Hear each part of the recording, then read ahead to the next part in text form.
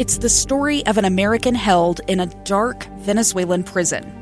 Then all of a sudden they all kind of lined up. They pointed their guns at me.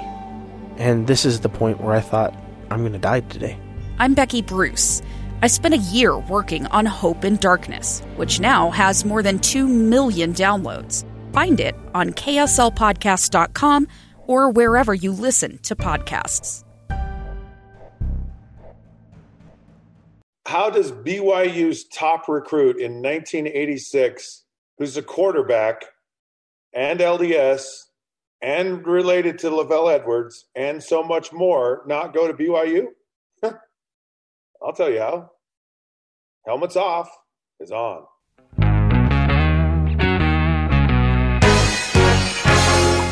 All right, sports fans, welcome back to another edition of Helmets Off. Scott Mitchell, your host here. Fun show today, and maybe a little bit heartwarming and maybe a little bit tearful. Who knows where it's going to go. My former college football coach, Jim Fossil, at the University of Utah, has passed away. Rest in peace, Coach, and my thoughts and prayers to his family. But that was quite an emotional thing for me, a lot more than maybe I thought it was going to be. And Coach Fossil was significantly important in my life at a really important time. And I'm not sure he fully understood it even in the moment. We're going to talk about that. Also, the Utah Jazz, they're the number 1 seeded team. They got the best record in the NBA. Nobody cares. Nobody cares about the Jazz. Nobody thinks the Jazz are going to win a championship. Everyone's talking about everyone else except for the Utah Jazz. One of the teams they are talking about, the LA Clippers, are the Jazz opponent right now in the playoffs. The Jazz, as of this recording, are up 1-0. Can the Jazz win a championship? Can the Jazz beat the Clippers? Can the Jazz ever get something more than Rodney Dangerfield never got? And that's some respect. I'll give you my thoughts on that one. And then, who was like the best coach I ever had? Best one. I'll tell you who that is and why as we go through. So a lot of fun things that I like to talk about, and hope you enjoy this. I grew up in Utah County in the state of Utah, 15 minutes from Brigham Young University in the 1980s. In the heyday of LaVell Edwards' career, right in the middle of such names as Steve Young, Jim McMahon, Robbie Bosco, Mark Wilson, Gifford Nielsen, all of them. All of them except for, well, they all went and played in the pros. There's Super Bowl winners. There's Hall of Famers. I mean, that's a list of quarterbacks to come from one school, remarkable. And I grow up in the middle of this. Not only do I grow up, I'm a huge fan, massive BYU fan. Go to all the games. I'm a quarterback. I'm related to LaVell Edwards, the coach. And it's not like some, ninth generation relationship, you find on Ancestry with like a DNA test. It's like he's a cousin to my grandma, right? And he looks like my family. And so he's a relative. To make it even more interesting, Gifford Nielsen, who has kind of started the whole thing at BYU, played in the NFL for 6 years with the Houston Oilers back in the late 70s, early 80s with, Earl Campbell, used to take me to football camps. And I was his roommate. And we would go, and so, here I'm with this NFL quarterback. I'm this 12-year-old snot-nosed kid, and Gifford Nielsen, who's, he's my roommate. How cool is that? He's one of the most well-known people in the sports program at BYU. On top of it, the coach at the time for the baseball team, Gary Pullins, was also someone that I had worked with. He'd actually mentored me in baseball and gave me private instructions, things like that. And all of this was like above board. It's, I took baseball lessons from Coach Politz when I was young. And I just developed a relationship, friendship with him. And so I would go to all their camps in the summers. I was as BYU blue as you could be. I started to get recruited. I was a highly sought after recruit. LaVell Edwards sat in my house with Norm Chow, who was the offensive coordinator at the time, looked me in the eye and said, "Scott, you're our number one recruit." And Norm Chow said, "Yep, you come to BYU, you'll be an All-American, you'll have an amazing career, you'll go play in the NFL, and you'll probably compete for the Heisman Trophy. You'll be in the running for the Heisman Trophy." I'm a 17-year-old kid hearing this, and I'm like, where do I sign? Then the recruiting process got crazy. And I got so confused because every person I talked to, every school that I went to, this is where I want to go. I mean, I went to Stanford, and I'm like, why would you not want to go get a Stanford education in the beautiful campus, and I could play baseball and football, and I could play in the Pac-10 conference at the time. Why in the world would I ever not want to do that? I mean, that'd be crazy, right? Well, so I got confused. And I always thought it was BYU, but then I started to wonder. Well, I'm sitting in my room on a Monday night in February, and the next Wednesday, which was 2 days away, was the National Signing Day. And I was confused. I didn't know what I wanted to do at this point because everything sounded good to me. So I did the only thing I knew that would bring me some kind of clarity is I just prayed about it. I'm in my bedroom all alone praying, and the phone rings. To the one phone we had in our house, which was upstairs. I was in the basement. And I'm there with my eyes closed, and I'm on my knees, and my mom yells down to my room, and I'm talking to my maker, to God, and I'm like, help me out. I just do not know what to do. And she says, "Hey, Scott, Jim Fossil's on the phone, the head coach at the University of Utah." And in that moment, I was like, well, I don't want to talk to him. Like, I'm trying to get an answer to the prayer. This is just another coach talking to me, and it's just going to make things more confusing for me. And I almost did not take the phone call. I reluctantly said whatever. So you know how the phone is on the wall mounted, and then you have a long cord. So I had the cord pulled out. I was halfway between downstairs and upstairs. I had the earpiece up to my ear, but the speaking part I turned up. Barely had the phone even like touched to my ear. Did not hear a word he said. I couldn't tell you the first sentence out of his mouth. Halfway through the conversation, I had one of the most powerful moments of my life. And I had this sense of just warmth, like just cover my entire body. Like someone had just poured soothing warm water all over my body. And it made my whole countenance just feel amazing. And in that moment, I knew that my prayer I'd been asking what to do and where to go, that it had been answered. And I was relieved, and I had this sense of peace that I hadn't felt like for the last 3 months of being recruited.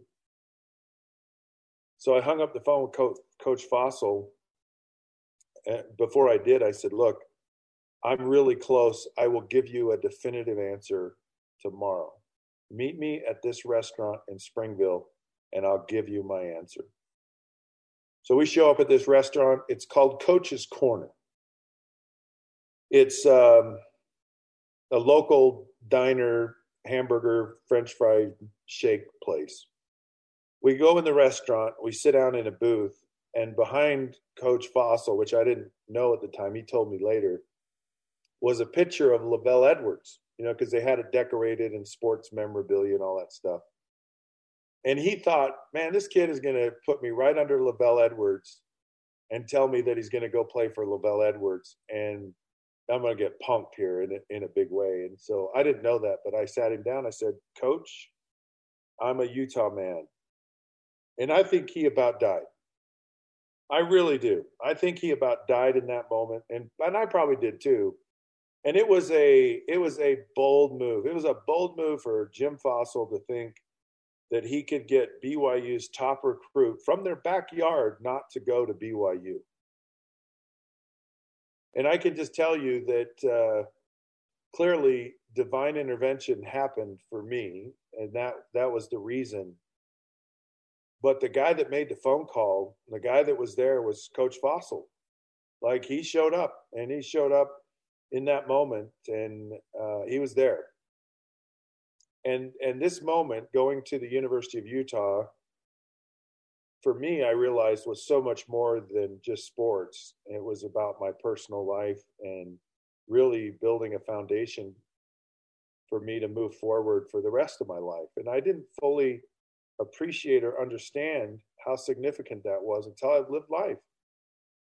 And you formulate your foundation, your belief system, your how you're going to live your life. And I did that in college, and it was all because of that decision.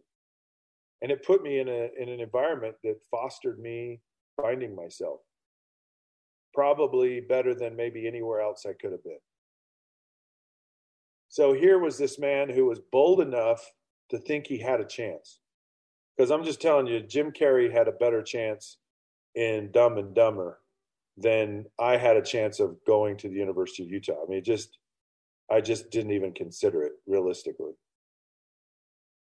And then I look at Coach Fossil's, his history, and he was this guy that was willing to go out on a limb and be bold on it, and it didn't matter what the stage was.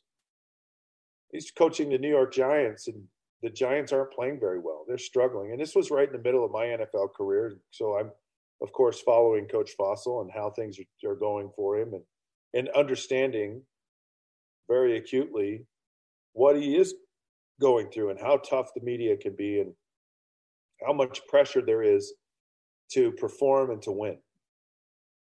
And a lot of times when the pressure gets on coaches, they hightail it. Like, it's everyone else's fault. They don't care. They're just like, look, you're on your own here. And a lot of times they'll throw it on the quarterback, they'll throw it on the assistant coaches, but it will never be the head coach's fault. Jim Fossil said, look, this is all on me. And this football team's going to make the playoffs. And coaches, like, that's a death sentence, just so you know. That's like, you know, if you're playing the game, you don't make that statement. Jim Fossil said, I don't care. Anyways, he leads the Giants to the Super Bowl and the playoffs, and does it in one of the toughest places to win and the most scrutinized place to be probably in all of sports. And it always stuck with me that he was willing to do that. And of course, at Utah, we end up in 1988 beating BYU for the first time in 10 years. BYU had owned Utah. BYU was so much better athletes, better program, better everything. They were the class of everything that was really college football in the Intermountain area, and really college football. I mean, BYU was a national program, won a national championship, and had just tremendous players. You know, won Heisman trophies, won Outland trophies, won conference championships, won national championship. They were a program that was very successful. Well, Utah had no business beating BYU. And again, Coach Fossil, leading the troops, was willing to do something that was just outrageous and bold. Right? It was just insane. And then the offense we ran, and it was so fun, was remarkable. I loved getting the opportunity to, you know, be in that system, and I grew a tremendous amount. Unfortunately, we did not win at Utah, and Coach Fossil I believe, probably learned more from his experience and his failures at Utah than anything else. And I'm a firm believer in those are the things that really create the foundation for you to succeed is your failure. And when he had that, he gave a speech, and it was different. We were in a meeting, and he talked about, this is the direction the program's got to go, and I know it, and this is what we're going to do, and this is what has. And I'm hearing this, and I'm going, yes, he is right. And I was so excited about where it was headed and what was going to happen, and he got fired 3 days later. And I just remember thinking, he finally figured this out. He figured this out, and it's too late. And I think that's kind of where he is in his life now. He figured out Earth, and it was time for him to move on. Time for him to go to heaven and go to the next phase and the next chapter of his existence. So he had a massive impact on my life, and it was just such a pivotal moment for me, and he was right in the middle of it. I'm forever grateful for that, and I really am. And the crazy part about all this, he wasn't the best coach I ever had. We're going to take a break, and when we come back, I'll tell you who that was.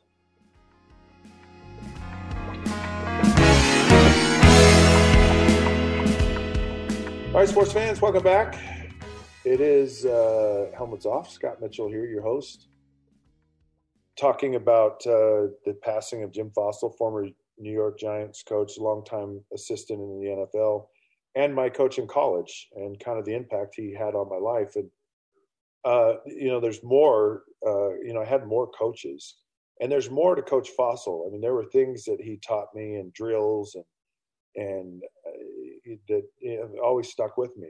And there was a drill, the one that really jumps out in my mind is when I dropped back, and he had a bag, and he would follow me back, and then I'd get to my set point, and I'd throw the ball.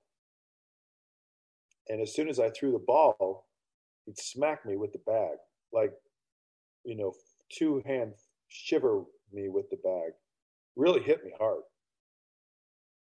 And he wanted to feel the resistance I gave after throwing the ball. And then sometimes he'd come back, and I'd throw the ball, and he'd fake like he was going to hit me and not do anything. And he wanted to see if I flinched. And of course, early on, I was like taking on the hit, and I was trying to like match power with power. And he's like, no, you can't do that, for two reasons. One is you're going to get hurt. And two, you can't be worried at all what's going on with this, the front and the lineman. Your eyes have to stay downfield. I've learned through my time as a quarterback and at all levels, you learn how to be calm in what I call the chaos.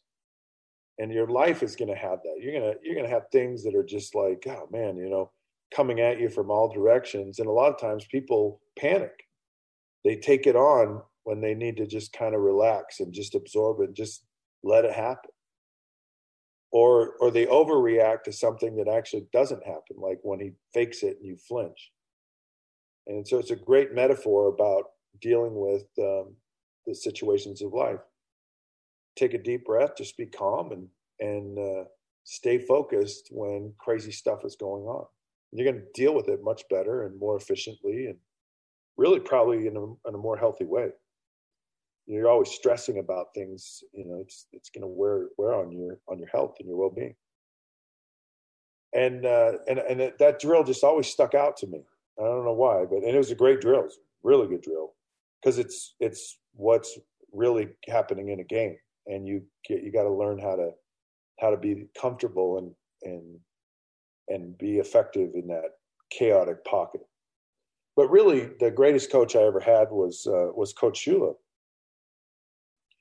And Coach Shula, why he was so great to me is there was this like drive in him to get out of you as a player. And he did this with everyone to get your very best, and not to get it occasionally, not to get it, once, but all the time. And he demanded that excellence in practice, in meetings, in games, and he made you uncomfortable. And at the time, I hated it, and I hated Coach Shula. And I can't. I've heard so many guys say this and say, we didn't really like Coach Shula. And the thing Coach Shula tell you is, I didn't like you either. It's like I was like, I'm here as serving a function, a role. And my role is to set the standard and hold everyone to the standard. And I have to do that. And so that's not being your buddy. Your buddy's like, forget practice, let's go have a good time. Coach Shula is like, no, I'm here to get what's inside of you out. I'm here to get the best of you out. And he did. And he was a master at doing that. And he was a master at taking and realizing the fundamental things were everything. And he just drilled and grilled the fundamentals of football into your brain. But here's the thing that is so lost in football today, and it really is. And I hope that we can publish this statement, that in today's professional football, the coaches are taking out the creativity and maybe some of the very best ability of players by not letting these players call their own plays. Coach Shula was so good at saying, all right, I'm going to create a foundation. I'm going to create a direction for you. And now I'm going to let you go do it yourself. And he said to me, when I first got there and I had to call my own plays in practice and I had to figure it out, think about, well, shoot, instead of just, coach, just tell me the play. Well, I'll just run whatever you tell me. I had to think about it. And he said, a couple things happen. One, you learn the offense. And two, I can have the best plays in the world. I can have the best ideas in the world. And if you can't execute my ideas, what are they worth? And we do this in society. We do it with our kids. We do it in sports. Is we're so controlling, and we're so like, heaven forbid you let someone go figure this out on their own. Or you go, I believe in you enough that you can handle this and you'll do this. And what I found in my experience was it made me so much better. So much better. And the way I knew it was better is because later on, I wasn't coached by Coach Shula anymore. I went to different teams and had different coaches. And I would sit there and go, doesn't everyone do it like Coach Shula? Because it's just ingenious. It's smart. I mean, how they ran practices, how they organized their days and their weeks. And when I was with Coach Shula, I was underwhelmed by all of this, by the way. I mean, I thought, oh man, I'm drafted by the legend, Don Shula, and I'm going to be there with Dan Marino. And I got there, I go, this is kind of boring. This is like, really? This isn't like, the secret sauce isn't in the plays. The secret sauce is in the system, the structure of everything, and the implementation of executing fundamentals on a play-by-play, day-by-day, moment-by-moment basis. That's where you got good. We would have a play that we would design, and we would run it in practice 2, 3, 4 weeks. We'd run it to a point where we go, yeah, we got this. And then we'd implement it in our system. I was in systems. I was at the Baltimore Ravens and Brian Billick and how he was this offensive genius and guru. We had a brand new offense every week. Like, you could not get good at any play. And it was just about the most frustrating thing I've ever been a part of. And some people, want to be the smartest people in the room. I mean, they just do. And so I just felt like Coach Shula, well, I know, giving the players the ability to find and develop their talents, their skills, was probably the greatest thing he did, aside from he just found a way to get the very best out of you. And I mean, that was part of the process. Was he was demanding, but he wasn't overbearing. He didn't hold you down with the iron thumb. All he said was, if you don't do it right, I'm going to tell you to do it right. I'm going to expect you to do it right. Anyways, he was brilliant. And I know recently Dan Marino came out and said, I hope no one gets his record. And I echo that statement because, and I know Bill Belichick's a great coach and he's done phenomenal things, but and Coach Shula was truly remarkable.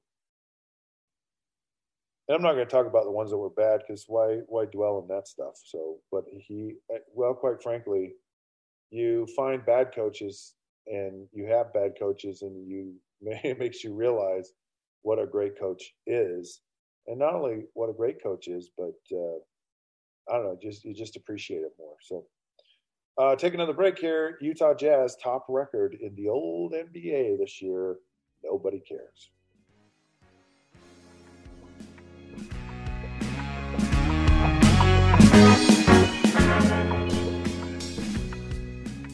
Hey, sports fans, Scott Mitchell here, Helmets Off. Thank you for tuning in. If you like us, go to Facebook at the Helmets Off Podcast, Twitter at the Helmets Off Show. Give us a liker there. Subscribe if you're hearing this.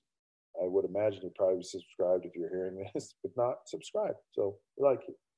We love you. We appreciate you. I have been a lifelong Utah Jazz fan. And I'm baffled by the lack of discussion, respect, expectation of most people in the NBA world, the sports world, about the Utah Jazz, who own the best record in the NBA this year. And they fought. I mean, they played the same games and the same teams that everybody else did. And they found a way with injuries, with, the challenges of this shortened season and the compressed season, and they found a way to win more games than anybody. So I applaud the Utah Jazz. Now, we know that doesn't necessarily mean anything as far as the playoffs are concerned, or the Utah Jazz winning a championship. But come on, could you at least get some respect? Well, what's happening with the Jazz, and here's why I believe the Utah Jazz will actually win the NBA championship. Everyone talks about these young emerging superstars, Trae Young, Luka Doncic, and no one says Donovan Mitchell. But look what Donovan Mitchell's done the last 2 years in the playoffs. Scored over 50 points in 3 games a year ago against the Denver Nuggets. Was amazing for the first round and the first game of the second round. The Jazz have not lost with him playing. He basically carried the team to a first game victory and just said, it's on me. And that's what a superstar is. And he's a guy that's creating a game that is a tough out. You look at some of these guys like LeBron or Damon Lillard or Steph Curry or Kevin Durant. These guys basically are going to score. They're going to take the game into their hands. And Donovan Mitchell has proven now that he has that capability. So great, you have Donovan Mitchell, and everyone knows, that's not going to work. But this Utah Jazz team has a depth that's probably stronger than any team in the league. Any team, okay? And so you've got a lot of guys that can score 20 points a game. Jordan Clarkson, Joe Ingles, Bojan Bogdanovic. You have Donovan Mitchell. You have Mike Conley. And really, you have Rudy Gobert that can score 20 points a game. But that's a different part of my discussion, what I'm so high on the Jazz for. And so you've got this depth. And what the depth has created is Mike Conley was out game one, probably be out game two, but the Jazz have been able to adapt their lineup to kind of fill in that void. Now, Mike Conley's in and the Jazz are at full strength. They're going to be tough. They're going to be tough for someone to beat, period. There's no great team in the NBA. They're just I mean, the Brooklyn Nets, probably the closest to these bot super teams. Injuries, that they're trying to figure that out. They may not ever be at full strength through the playoffs. And the Jazz can match the scoring output of this team. But the other side of it for the Jazz, any great team wins championships, plays great defense. Rudy Gobert just won his third Defensive Player of the Year. And you can't tell me that he doesn't impact the game. He does.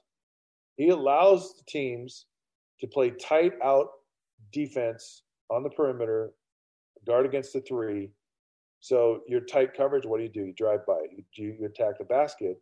And Rudy Gobert owns the basket. And I realize they do things to try to pull him out of underneath the basket, whatever. But Rudy Gobert has had the best season he's ever had in the NBA this year. He's more active.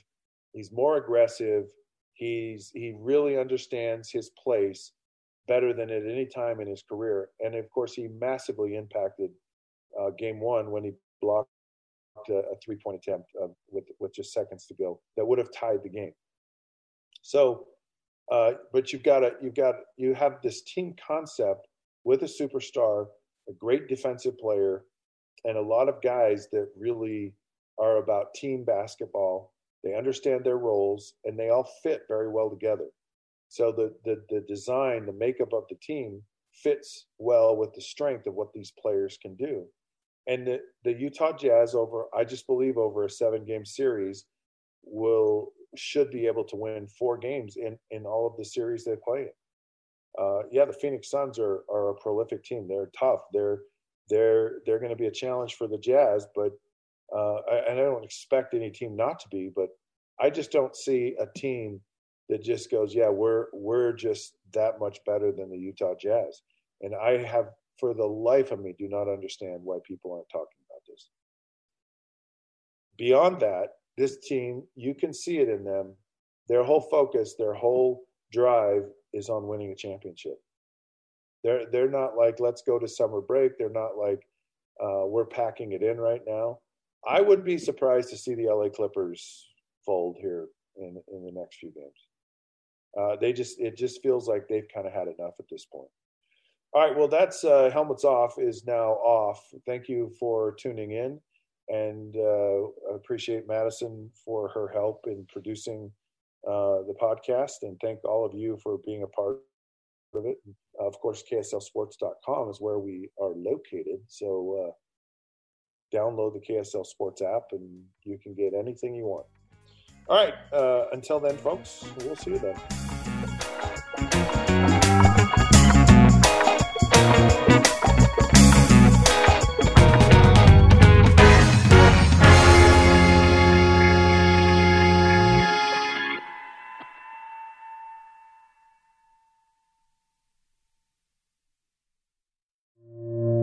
Two friends taking pictures of the rising full moon on a summer night. Two teenage kids doing what teenage kids do. When a stranger with a gun and a death wish changed everything. It was violent, it was senseless, and I will never understand it, I will never accept it. I'm Amy Donaldson, and unfortunately, we're all too familiar with stories about how violence shatters lives. But what we rarely see is how they are rebuilt. In a new podcast, The Letter, we relive tragedy, but only so we can hear the rest of the story.